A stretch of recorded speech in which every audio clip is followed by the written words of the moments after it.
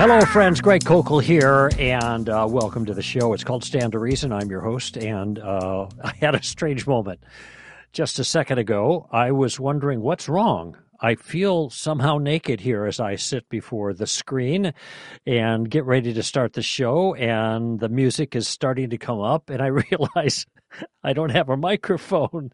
It was spun off to the side here, so I had to grab. Yeah, thank you, Kyle. I'm getting a thumbs up from Kyle. Yeah, this is just it's a senior moment here. Oh, yeah, I need one of those things to make this whole show work. Again, the show is Stand to Reason, the number 855-243-9975. We have people queuing up already for a conversation. Glad to see that. I actually want to start though by taking an open mic call, and the reason is because this particular call is I thought it would be a good one to launch a larger commentary. In other words, the call touches on something I want to talk about anyway, and so it will be a springboard to just open up with a concern that has to do how we use Scripture, and in particular, the promises that we can claim for ourselves. Now, I have a Christian 50 years September, right? And I've been on radio. This is my 33rd year. Stand to Reason, 30 years, May 1st. That means in, 3 weeks, 2 weeks? Our 30-year anniversary. You'll be hearing a lot more about that as the year proceeds, because we've got lots of fun things lined up just as a way of celebrating what God has done through this great team and what this great team has done with God's help over the last 30 years. But in all those years, I continually run into this difficulty with Christians who sadly misread Scripture. And I say sadly because they are Christians who are well-meaning, who go to the Bible as God's Word, but they don't realize when they misread it, it is no longer God's Word. Just the same as if I misquoted you, I would be misquoting you. I wouldn't be communicating your ideas. I would communicate something that you didn't mean or didn't hold to or didn't believe if I somehow twisted or corrupted the meaning of your words. And in fact, Paul makes this comment somewhere in the New Testament. He talks that we are not like others who corrupt the Word of God. Now, what is corrupt? That means to distort it, to make it less than what it is. So when we misunderstand the meaning of a text, especially in this, whenever we misunderstand, then the text, the way we understand it, is no longer God's Word. And if it no longer has God's Word, it no longer has God's power associated with it. I hope that's reasonably uncontroversial, okay? And whenever we misapply something, in other words, we take a statement that we understand in a certain way, and maybe an accurate way as far as the words go, but we apply the statement in a way that was not intended by the author, who is God ultimately, then we have distorted or corrupted that work. For example, I might be reading the Gospels, and there I read about I'm chuckling. Well, you'll find out why in a moment. I read about Jesus instructing Peter to throw the net on the opposite side of the boat, which is in the deep water. Now, I don't know this reference, but I just remember it's there, and you probably recall it too. We've been fishing all day, and we haven't been able to catch any fish. Jesus said, throw the net in again on the deep side. That was his instructions. And then Peter makes an unbelievable catch. All right. Now, this is a miracle, right? But I read, since I'm a fisherman, and I like bass fishing especially, and coming up in a few weeks, I'll be on my way to Wisconsin so I could do some of that. I read an article once that cited this passage and to support the idea that Jesus was teaching Peter that big fish were in deep water. And if you want to catch big fish, you fish in deep water. Now, by the way, there is some truth to that. Plus, the fish in the deeper water are not as pressured as the fish in the shallow water. They don't see as many lures, and therefore they're maybe a little bit easier to catch, even the bigger ones. But that, obviously, I hope you see this, was not Jesus' intention.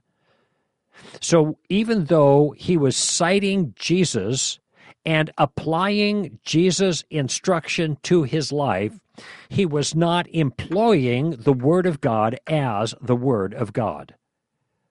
The meaning got distorted, the instruction was misplaced, and therefore there was no divine authority or power any longer attached to it. Do you see that? That's really important. Silly little illustration about a goofy guy who's a fisherman who read something about fishing and misunderstood it. But this kind of thing happens all the time. Okay. Now, I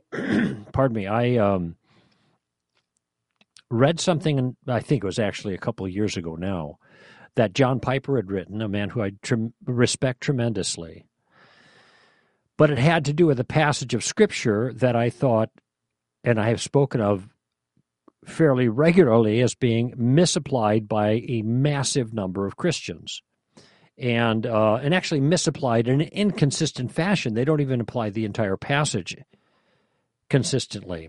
And apparently, when John Piper weighed in on this passage, his comment was, well, the promises are for all of us. And in the New Testament, there's a teaching about that God's promises are yes to us. And so then the application of that passage, I think in 2 Corinthians, was, well, when we read a promise to someone in the Hebrew Scriptures, in the Old Testament, then that promise is yes to believers in the New Testament times. Now, the particular passage that was being discussed there, and he had been asked about, was Jeremiah 29:11, which reads, "For I know the plans that I have for you, declares the Lord, plans for welfare and not for calamity, to give you a future and a hope." Everybody's familiar with that verse because it shows up on bumper stickers and graduation cards. It's even stitched on pillows, right? And since there was some controversy about this, the application of that passage to Christians now, John Piper was questioned about it. Somebody sent in a note, and he responded publicly that he thought, yes, it does apply for the reason he gave. Now, I'm going to explain in a few moments why, and you don't want to cross swords with someone like John Piper lightly, but why that is just simply bad advice. Okay, but what I'll use with this, having offered this introduction, I want to hear what Steve has to say in one of our open mic calls. That's when you call in and leave a recorded question, which we play during the show. Therefore, you can get your questions asked, and you can do it personally. You don't have to type it out like with hashtag STRask in a short sentence or so, but you can actually record it by going to our homepage and under podcasts and live broadcasts. You can go ahead and record it there, or you can simply dial up 857-DIAL STR, 857-342-5787, and then leave your question. And so this is the one that Steve left that applies to the circumstance I just described. So let's hear from Steve. Hello, Greg. My name is Steve, and I live in Gaithersburg, Maryland, just a few miles north of D.C. As part of my daily devotional time, I read the daily devotional by John Piper, known as Solid Joys. It is generally an excerpt from one of his writings. It is always based on a specific scripture verse. Today it started with a few clauses from Jeremiah 32, verses 40 and 41. Specifically, he quoted the words, "I will make with them an everlasting covenant, that I will not turn away from doing them good. I will rejoice in doing them good."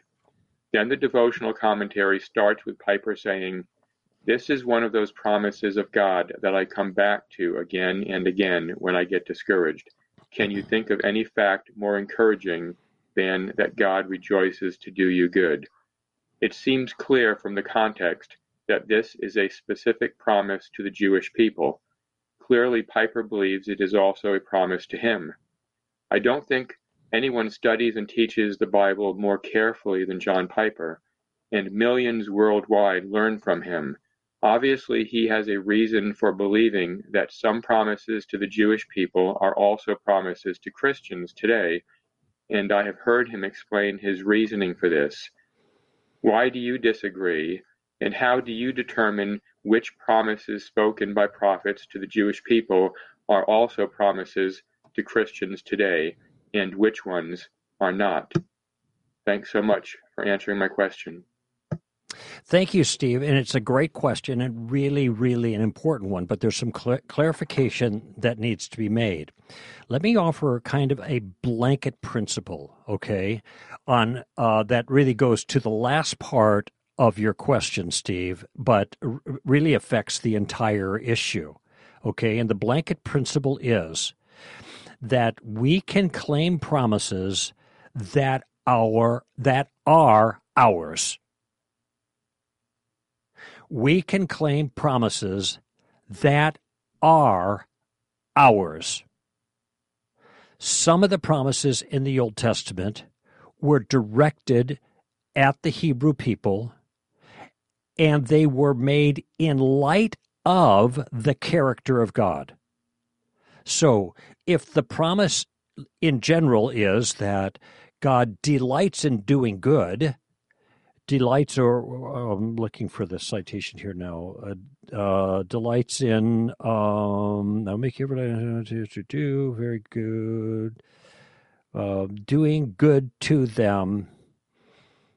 I think that's it. Delight, here it is. I will rejoice and doing them good. My printout is really small type. Even with my glasses, I have a hard time seeing it. I will rejoice in doing them good. Okay, God, let's just say what we learn from there is God rejoices in doing good. Now, that's a characteristic of God. So that means it isn't limited to one particular people or one particular time. This is something that we can trust about God because he's God. God is love. There you go. Now, John wrote that in 1 John. Was he only writing to the people? Did that verse only apply to the people to whom he was writing at the time, who read 1 John? Well, no, obviously, because this wasn't something that was peculiar for them, but rather was something innate in the character of God that flows to everybody, including those to whom he was writing. God is love. So there are some statements, call them promises if you want, God delights in doing good, that reflect the character of God that as a result flows to everyone. God delights in doing justice. Now, he might say that to the Jews, but that would apply to Gentiles as well, because it's not a circumstance-specific statement. It is a God character-specific statement that applies across the board where it's applicable, because it's part of God's fixed character. So, given that we can cite the promises that belong to us, sometimes those relate to fixed features of God's character that apply across the board. And this is why it's a good habit when you're looking in the Old Testament to look from the text to God and then to application to other circumstances, not just to jump from the text, say, to the church. So when God says to Abraham, I have made a promise to you, for example, and I will not break my promise. Okay, well, the promise he made to Abraham isn't our promise, right? That's to Abraham. But the fact that God doesn't break his promises secures the reliability of other promises he's made to us. So we learn from the text the application there is not the promise he made to Abraham applies to us, but rather that God is a promise keeper. So whatever promises he made to us, he will keep those promises. Do you see what I'm saying here? So even when he's talking to Abraham, about some parochial concern of Abraham, there is still something to be learned about the character of God that has broader application. And incidentally, John Piper would not take any exception with this, I'm sure. I mean, I don't know him. I've actually never met him, read some of his material and benefited from it. But just as an aside, there are lots of people who are very godly who study the Bible very carefully and still come up with difference of opinion. I call this the Rhodes Scholar tactic. That is, just because somebody really knows his stuff doesn't mean we just have to, okay, well, he knows his stuff, so he must be right. No, there are lots of people who know their stuff and they still disagree. What we have to look at then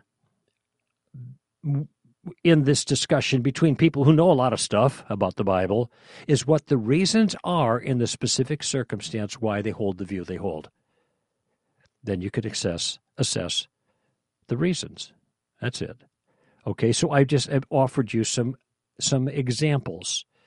An example, for example, if God promises Abraham something and says he will keep his promise, the promise that he gave to Abraham isn't necessarily for me, but I do learn that God's a promise keeper, so that the promises for me he will keep. All right. Now, let's go back to this section here in Jeremiah, chapter 22. I make it 32, verse 40 and 41. Okay. And I'll read it again. And what's really important is that you understand the role of Jeremiah in the Old Testament record and a very peculiar job that he had, actually a couple of them.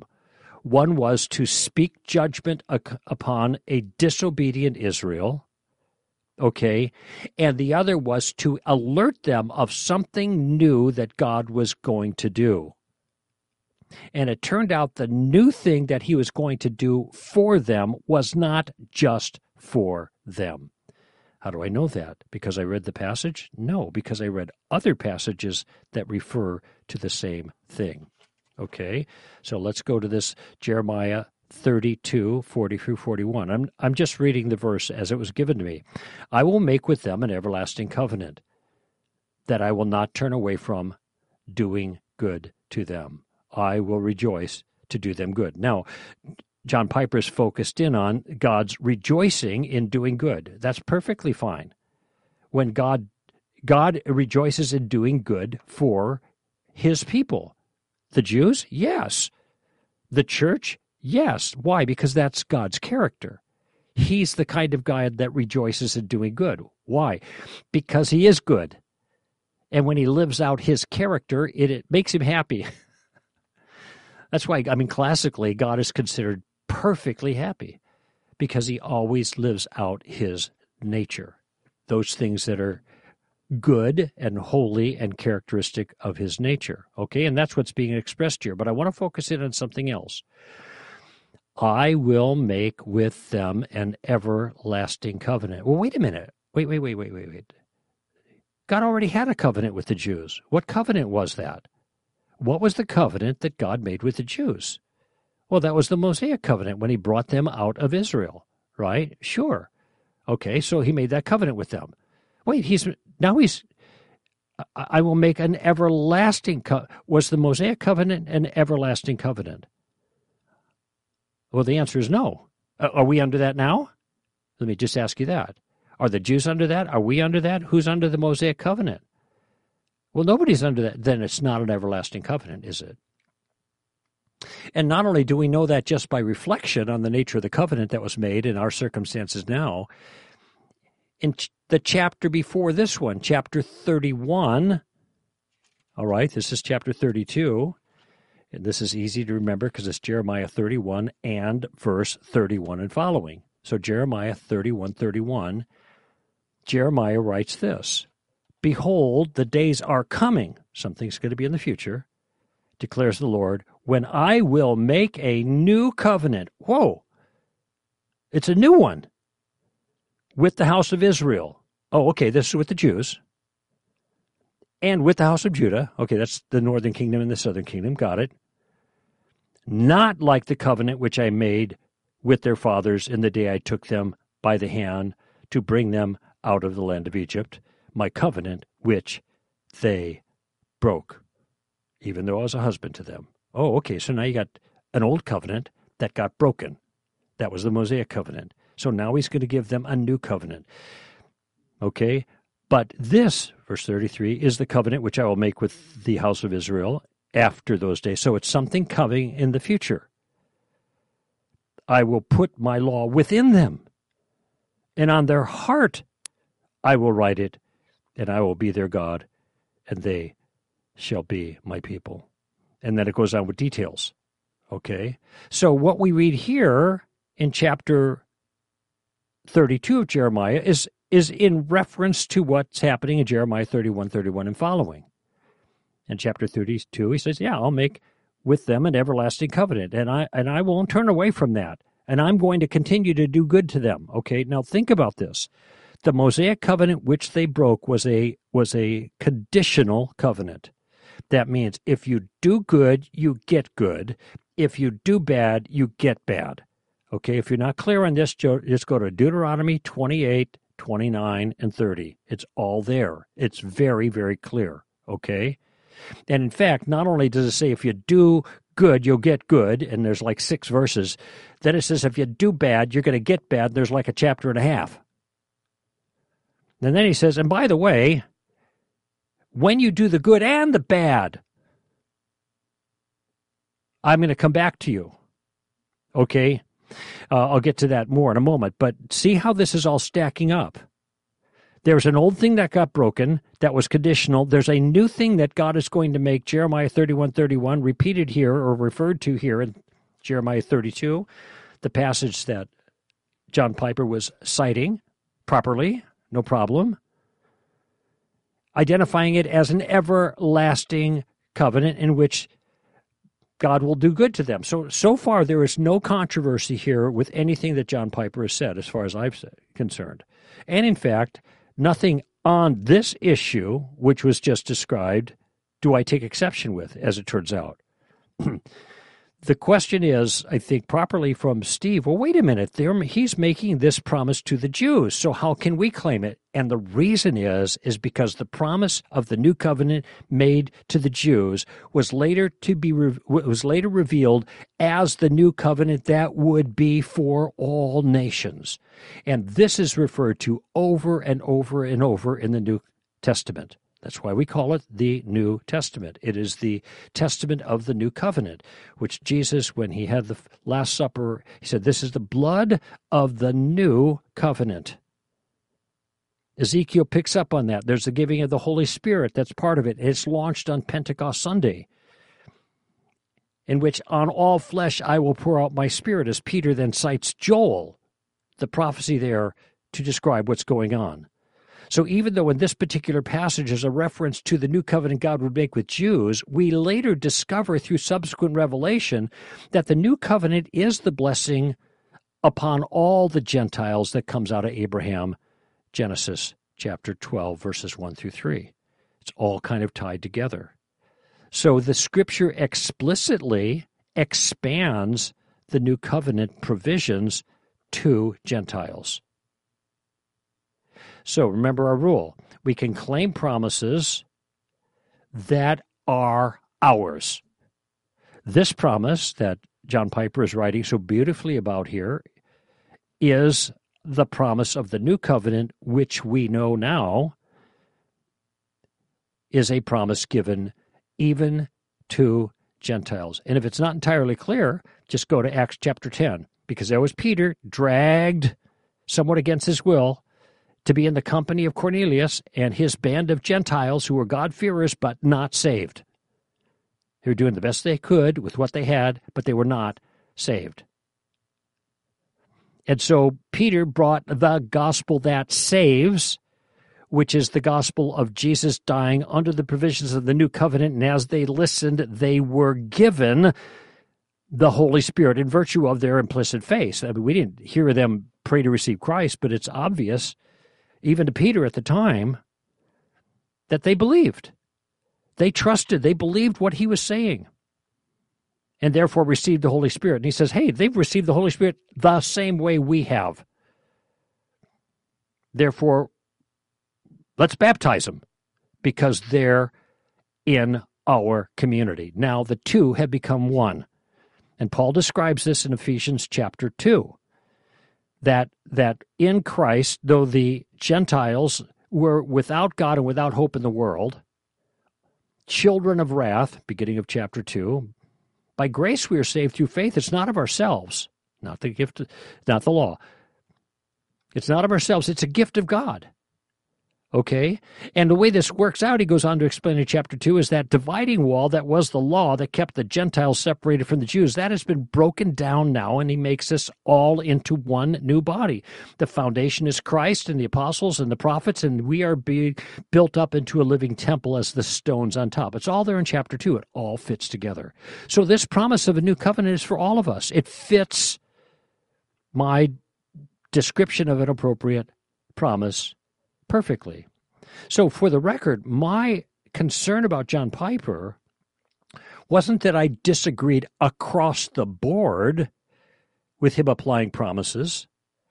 The question here from Steve, and I have it written out, and you heard him say it, but just to be more precise and fair to him, why do you disagree with John Piper's understanding that some promises to the Jewish people apply to Christians today? I don't disagree with that in principle, because this promise of the new covenant does apply to Christians today, and that's the way he's applying it. But I do disagree that they all apply, which was, it seemed to me, as I listened to his description, I'm not sure, maybe I read it on the air, but it was somewhat lengthy, and I didn't think it was well thought out. And maybe he'd take exception with it now, but the point then was, well, Jesus, the New Testament says the promises are yes in Christ. And so if there's a promise to the Jews in the Old Testament, it's a promise to us now. And the specific promise in view in that discussion was Jeremiah 29:11. So what I'd like to do is come back to that. And again, making the point, some promises do apply to Christians now, depending. If the promise is relating to God's character, we can always count, no matter who's involved, that God will be God.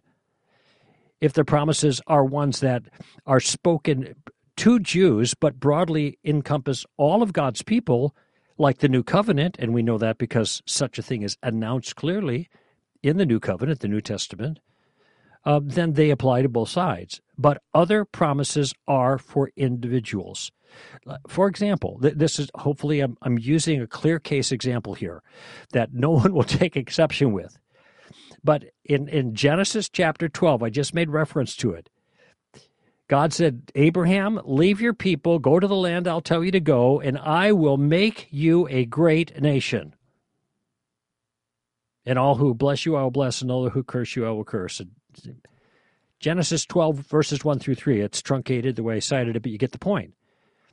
I have actually heard, I'm not making this up, I heard a pastor once preach that that's a promise that we could all claim for ourselves.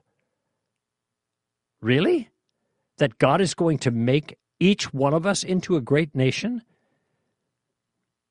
And through us, all the families, each of us individually, all the families of the earth shall be blessed, and all that go. No, this is a singular promise.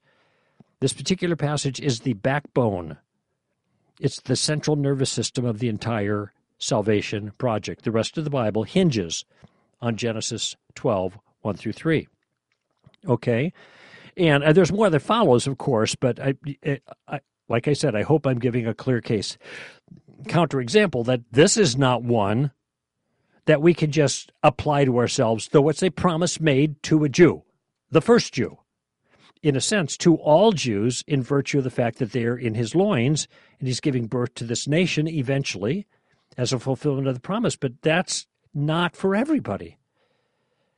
And I hope that's pretty obvious. And frankly, I would be very surprised if John Piper would suggest that that promise is something we can all apply to our life the way it was made to Abraham. Now, there is a little piece in there that certainly applies to us. In you, all the families of the earth shall be blessed. All the goyim, all the non-Jews.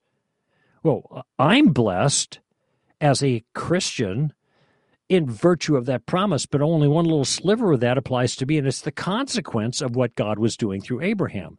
The consequence of what God is doing applies to the whole world. So I benefit from the consequences, a piece of that does apply to me, but the promise itself, I'll make you a great nation to a particular end, no, that doesn't. That's for him. All right? All right, now with that in mind, I want to read a promise to you that's actually in the same vicinity as the Jeremiah passage that John Piper cited. Okay, this is a promise, and I'm going to ask you a question first. Does God keep his promises? Yeah. All right, trick question. Let me read the promise. Thus says the Lord of hosts, behold, I am sending upon them the sword, famine, pestilence, and I will make them like split open figs that cannot be eaten due to rottenness. I will pursue them with the sword, with famine, with pestilence. I will make them a terror to all the kingdoms of the earth, to be a curse and a horror and a hissing and a reproach among all the nations where I have driven them. That's a promise. I never saw that one stitched on a pillow. Who was that promise to? That promise is to Jews. So does that promise apply to Christians?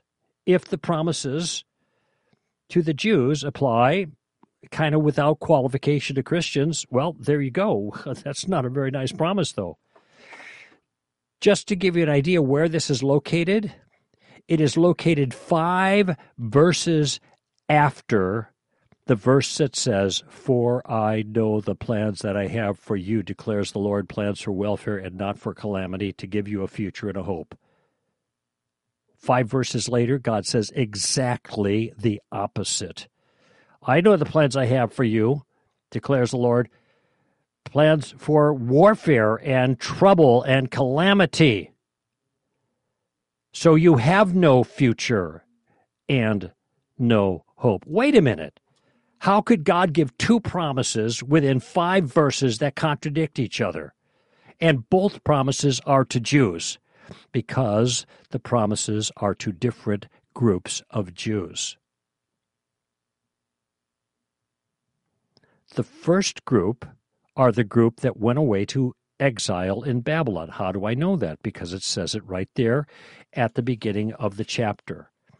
Now, these are the words of the letter which Jeremiah the prophet sent from Jerusalem to the rest of the elders of the exile, the priests, the prophets, and all the people whom Nebuchadnezzar had taken into exile from Jerusalem to Babylon. So, what have I just been reading? I've been reading the contents of a private letter to a specific group of people. The letter was sent by hand, by the hand of,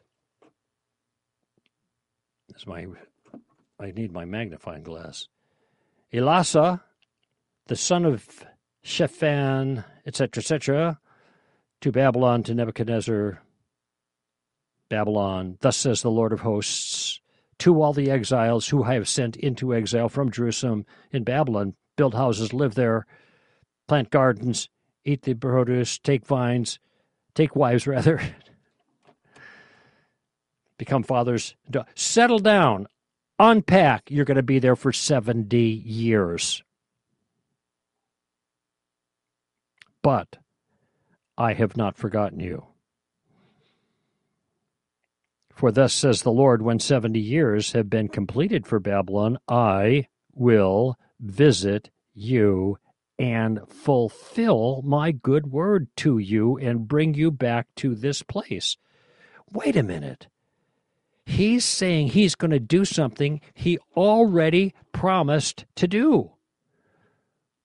What was that he promised to do? You go back to Deuteronomy, 29 or maybe 30. I can't read my fine print right here because I've got it written in pencil and my glasses aren't working for the fine stuff right here in this light.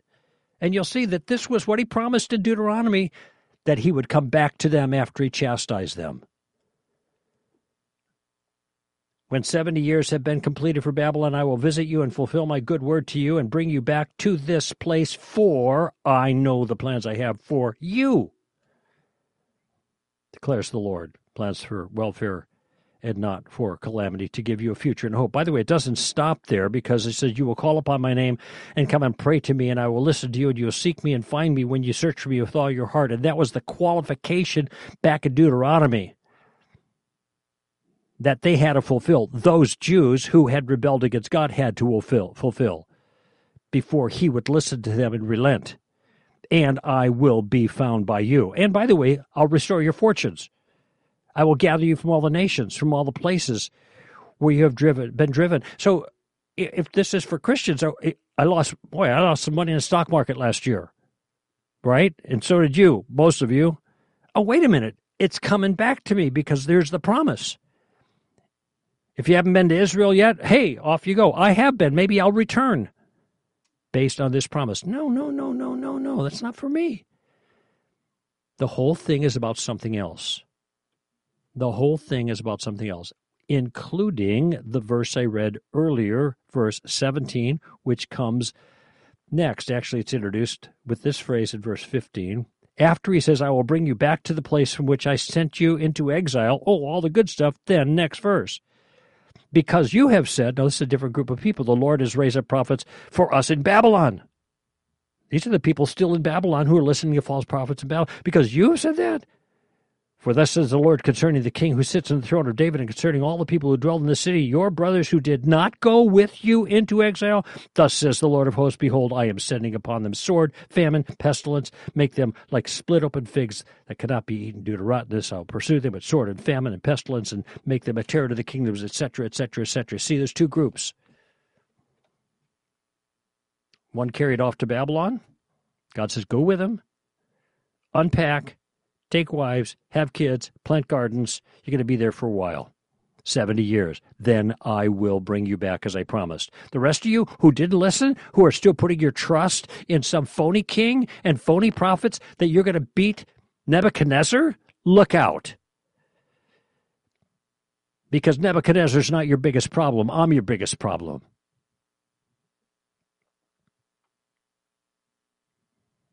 So what we have here is an historical set of circumstances in which very particular promises are made to a very particular people under a very particular and peculiar set of circumstances, which, by the way, 70 years ago, Daniel himself understood to be such. Because in Daniel 9, he records, I read Jeremiah, 70 years are up, it's time to come home, I'm praying. That's the way Daniel understood the prophecy, just the way anybody reading the context would understand it. So when some Christian leader is brilliant and gracious and loving and kind and fabulous and everything, and I'm not being coy, says that one line in here is a promise that Christians could lift out and apply to them, is it not obvious that in this case that's not appropriate? I don't know how I can make it more obvious. If it's not obvious, then okay, then I've done my job. You make your own choice. This was a letter written to a certain people under a certain set of circumstances, and there was a blessing and a curse promised. And we want to isolate the blessing and say, this is ours, when it has nothing to do with us. It's not our verse. Now, is there something that does apply to us here? Yeah. What is it? God keeps his promises. Blessings and curse. You obey, I'll take care. You go there, unpack there in Babylon, 70 years, I'll bring you back. By the way, even the people that were alive then didn't even experience the promise, except for just a handful. Daniel was one of them, because he was a boy when he was sent over. Remember that? Shadrach, Meshach, and Abednego, that whole scene? Daniel was a youngster, a young man, and he outlived the 70 years. And he outlived the Babylonians, too, and a number of others, leaders. But the people to whom this was sent, they weren't even at large the recipients of the promise. It was their children. Most of them died out. So anyway, I guess I got a little intense about this, but I did because it's so important. And I bear no umbrage at all against John Piper, obviously, on this issue. But those are the reasons that I take exception with what I had read in the past as a more blanket application of Old Testament promises to New Testament Christians. It depends. And the section, Steve, that you cited, the piece that you were reading in the devotional, that included the passage from Jeremiah 32 and the fact that God rejoices in being good to us, all of that I'm totally fine with, but for the reasons that I explained. There are other passages that I'm aware that John Piper has made a blanket application of for Christians that I think is just flat out mistaken. And I gave all my in terms of Jeremiah 29:11. It doesn't apply in that way to us. It's not our promise. And if we make it our promise, if we try to, we've purloined the promise. We've stolen it. And when you purloin a promise, then it's no longer a promise. It's not even God's word when it's misapplied. That's my point. All right, let's take a break. And we got calls on board. We'll get to them in just a moment here on Stand to Reason. Stay with us. What if I'm wrong? Have you ever asked yourself that question? There are times when we feel confident about our convictions, but there are other times, if we're being honest, when we encounter doubts that leave us wondering if we got it all wrong. This has caused many to deconstruct their faith. If you can't give a why to your faith, you won't be able to give a why not to your doubts. In other words, if you don't have a Christianity anchored in what's true, you will always be at the mercy of your doubts. That's why we're excited to announce this year's Reality Conference. Our theme is Seek and You Will Find. We will equip students to navigate their doubts by seeking answers to their toughest questions. Because when you seek answers, you find truth. It's time to examine the foundations of our faith, because a strong faith requires a strong foundation. Join us at one of this year's Reality Student Apologetics conferences. For more information, visit realityapologetics.com.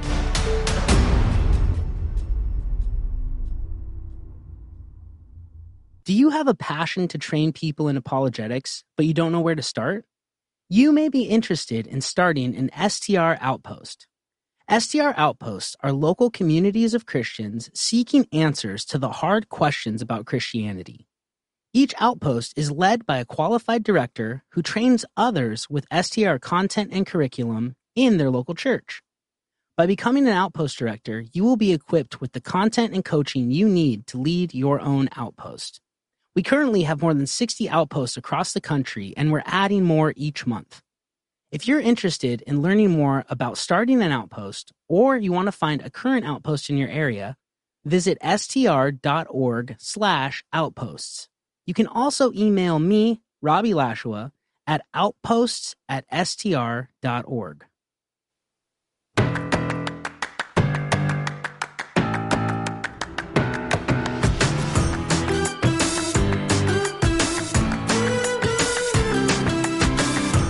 All right, just a reminder, we're about a week away from our final reality of the season. It's going to be in Augusta, April 21st and 22nd. RealityApologetics.com is the place to go to sign up. I've been talking about this reality all year long. I've seen it 6 times. Every single time I enjoy it. I get one more shot at it. And we've never done anything quite like this before. Now, there's a lot of room left in Augusta, okay? A lot of seats available, which is very unusual. We have sold out virtually every single event since all this year, okay? And it might be some of you are youth leaders that your group's not going. Maybe you ought to just go and see what's happening. You don't have an idea of what this can be for your group. So I invite you to sign up and just take a couple of your leadership team, because next year you're going to want to go. I guarantee it, because that's the way it works, the feedback we've been getting. Also, this is we're targeting middle schoolers and high schoolers, but we're not checking IDs. I mentioned this a lot. If you're an old coger or somewhere middle age or a millennial or whatever they call them, it doesn't matter. Just show up. We don't even care if you're a Christian or not. Just show up. You're going to be, you're going to enjoy yourself for one, and you're going to be mentally stimulated in a really good way for another. Okay, this is not, I'm just saying, this is not like any other conference you've ever been to. How do I know that? Because that's what people tell us all the time. Okay, so go to realityapologetics.com and sign up for our final reality event this year. Remember, J. Warner Wallace is going to be there, Jason Jimenez, Mary Jo Sharp, Alan Schleman, Mr. B of Red Pen Logic. I will actually make an appearance. I'll be doing a couple of workshops. Megan Allman will be there. Trip Allman will be there. This is really going to be, and has been for the last 5 sessions, a fabulous event. So I just extend the invitation to you if you haven't thought about doing that. By the way, let's see, today's Tuesday, so Wednesday is when this comes out. But remember that the second and fourth Wednesday, that would be tomorrow or the day you receive this and next, John Noyes is doing his broadcast. It's called To the Point Live, April 12th at 12 p.m. Pacific time. Okay, he'll be live on Facebook, on Twitter, and YouTube. You can visit str.org and get that. Reminder about Alan showing up on Saturday, April 15th at Redeemer Bible Church in Spotsylvania, Virginia. Somebody said, where's Spotsylvania? Never heard of that. There was a very famous Civil War battle fought at Spotsylvania. Where you been? I know you want to say, yeah, you were there, Cocobot. We weren't. All right. That's Spotsylvania, Virginia, Redeemer Bible Church, April 15. And I think I'm going to be speaking also, let's just see. It's not on here, but the day after Reality, I'll have to let you know next week. I will also be at a church up in North Carolina speaking there. Anyway, you could get information about our events and where our speakers are going to be at str.org/events. All the details there. Okay, good. Let's go to the phones. We got a lot of people in the queue, and I want to thank you for your patience. This is Phil in Oregon. Phil, welcome to the show. Thank you, Greg. I really appreciate you taking my call. You're welcome. I've never talked to you in person like this. This is like a great opportunity, so I'm very grateful. Well, I've never talked to you in person either, so it's a good opportunity for me as well, Phil. Yeah, earlier you were talking about Cornelius receiving Christ and receiving the Holy Spirit, his whole family that Peter saw, and there was obviously some sign that he could tell that they'd received the Holy Spirit. That's right. I was reading earlier also in Romans 5, verse 5, and it's talking about suffering people, but I think it's meant to apply to all Christians that because God's love has been poured out into our hearts through the Holy Spirit who's been given to us. Right. And then there's also in Romans 8, verse 16, the Spirit himself testifies with our spirit that we are God's children. Correct. Now, to me, these imply, they don't imply that there's a second experience where you receive the Holy Spirit, but that it's due to all of those who are brought about to adoption to sonship. That's verse 15, Romans 8. So can't this be expected as an experience when you become a Christian, that you receive this experience of the Holy Spirit?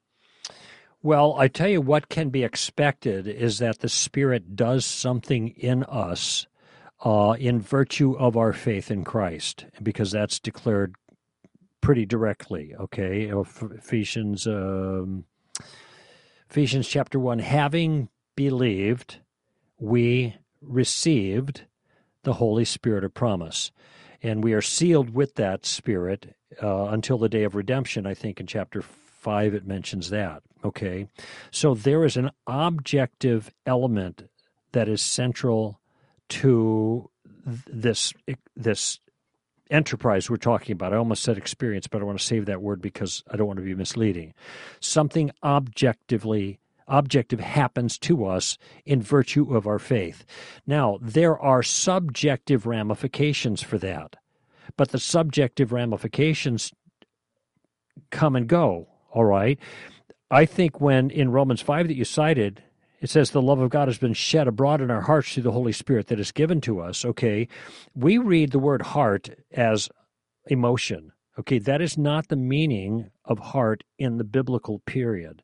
The heart was the center of the self. Okay, guard your hearts.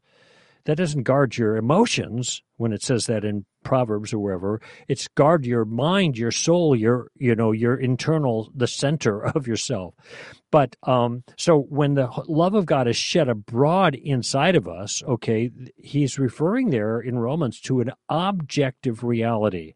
And like you said, there are tribulations that people experience that he speaks to. Not only this, we exult in our tribulation, knowing that, notice the knowing that tribulation brings about perseverance, and perseverance proven character, and proven character hope. So he's telling you the kinds of things you can count on during the hardships, even if maybe you're not feeling it.